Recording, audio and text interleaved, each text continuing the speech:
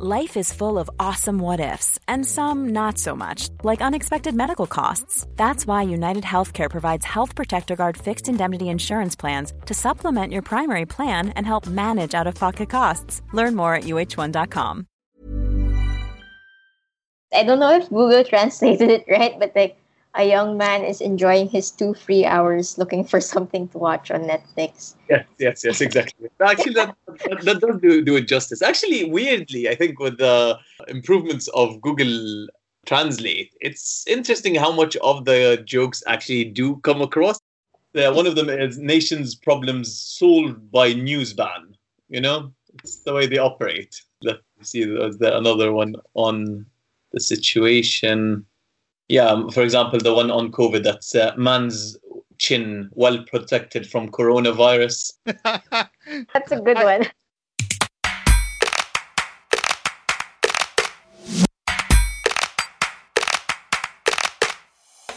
I'm Robbie Alampay of Puma Podcast, and in this special series of Teka Teka, we continue to look back at the events that took place during the pandemic, but this time we hear stories of journalists from all over the world. In this episode, we check on journalists from Jordan.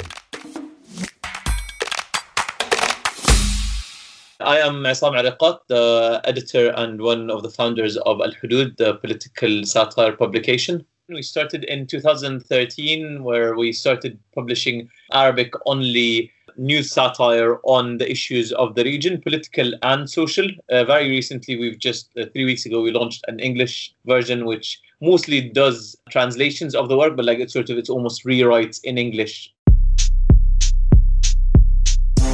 Al Hudud, in English, The Limits, is an Arabic satirical news site that has managed to work around the strict media censorship in the Arab world.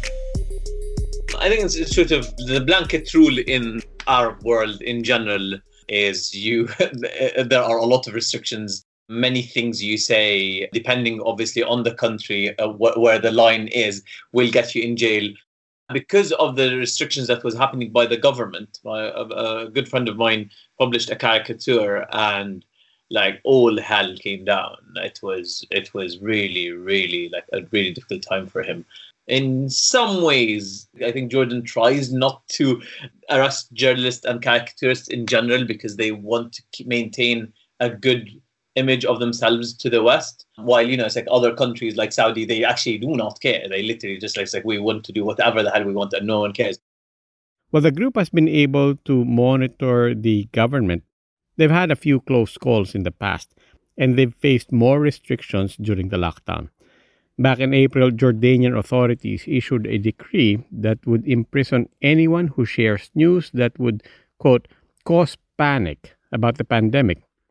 TV executives were arrested for airing a news segment on the lack of jobs and money of laborers under curfew. Others were arrested for supposedly spreading rumors about COVID-19, and another for claiming there was a COVID death in one city.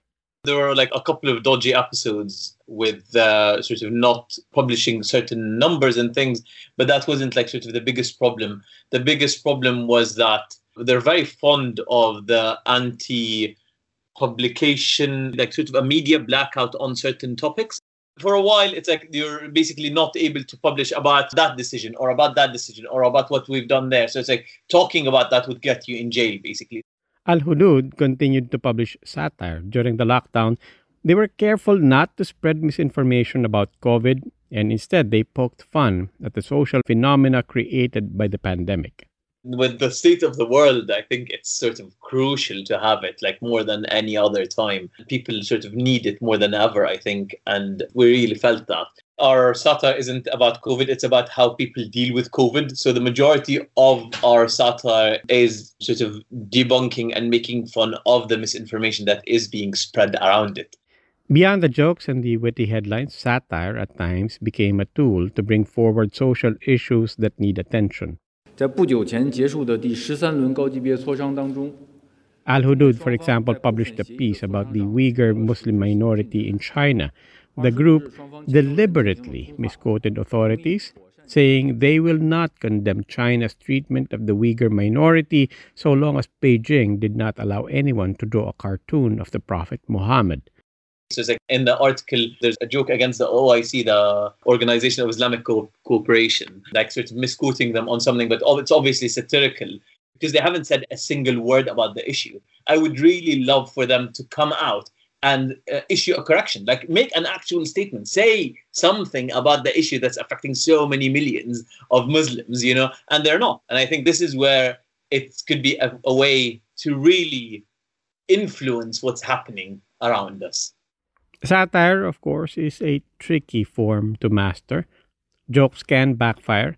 Online trolls could always use it against you. But after 7 years in the industry, they've managed to deliver punchlines relatively unscathed. We really think about delivery and about how people will understand it and how they will misunderstand it and how they will interact with it. So it's really looking at everything from their perspective before anything else. And at the end of the day, the whole point is we're constantly trying and hoping that we are outwitting them. So if that's the game, they're not going to win.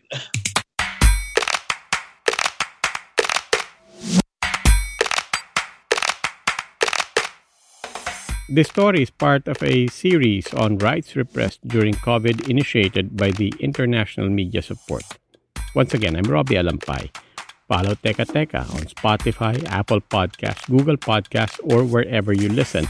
This episode was produced by Puma Podcast's Kat Ventura and Carl Javier.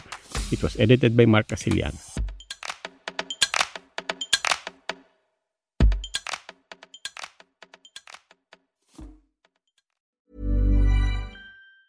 Hey, it's Danny Pellegrino from Everything Iconic. Ready to upgrade your style game without blowing your budget? Check out Quince. They've got all the good stuff, shirts and polos, activewear, and fine leather goods, all at 50 to 80% less than other high-end brands. And the best part? They're all about safe, ethical, and responsible manufacturing.